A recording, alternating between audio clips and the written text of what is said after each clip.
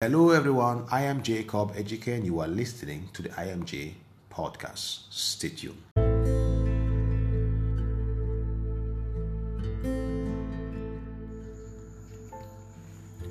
Good morning all and welcome to this special edition this morning. That is a brand new week.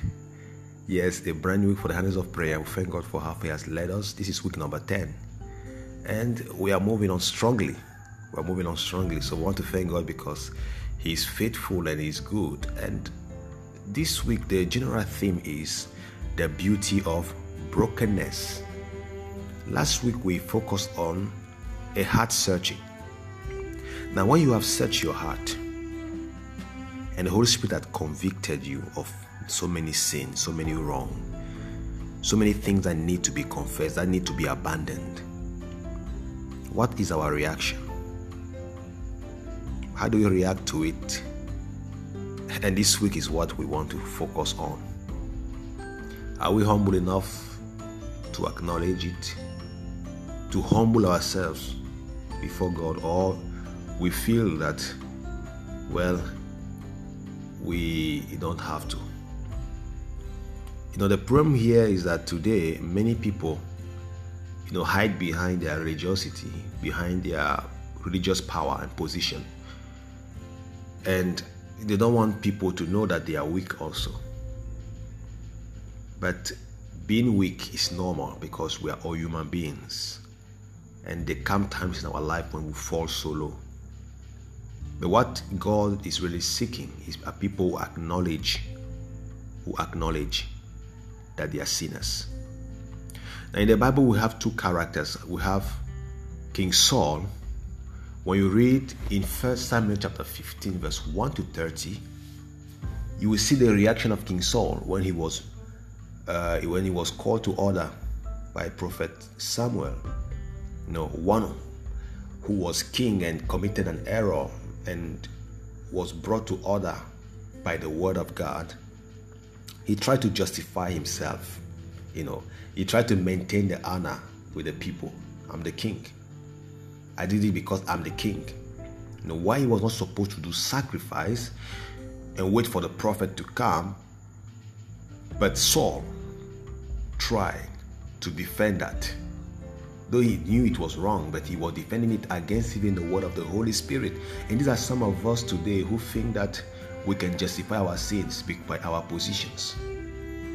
Brethren, God's judgment is against people like that.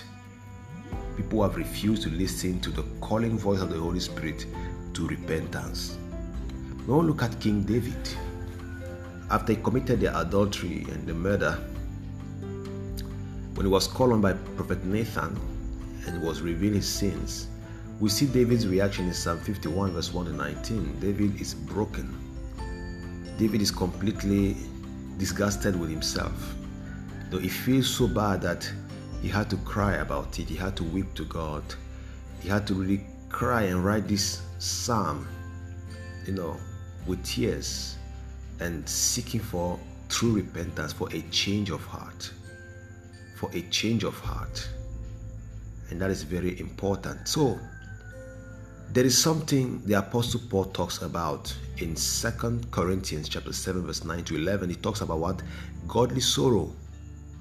Now, what are the results of godly sorrow? We're going to read it from 2 Corinthians chapter 7, verse 9 to 11. The Bible says, "Now I rejoice, not that you were made sorry, all right, but that your sorrow led to repentance. For you were made sorry in a godly manner, that you might suffer loss for us in nothing.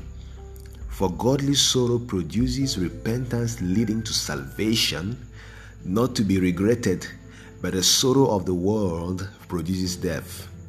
For observe this very thing, that you sorrowed in a godly manner, what diligence it produced in you, what clearing of yourself, what indignation, what fear, what vehement desire, what zeal, what vindication. In all things you proved yourself to be clear in this matter." So the Apostle Paul talks about godly sorrow, not just being sorry, But godly sorrow is what leads you to what? To repentance. So you can be sorry about something, but you need to make an amend. Don't just say, God, I'm sorry. Every day, God, I'm sorry. But still you are not changing. All right, there must be an effort from you, because if you have godly sorrow, if you are really sorry in the godly manner, you will change. God can change you because you have opened our heart to the Holy Spirit to build you up again.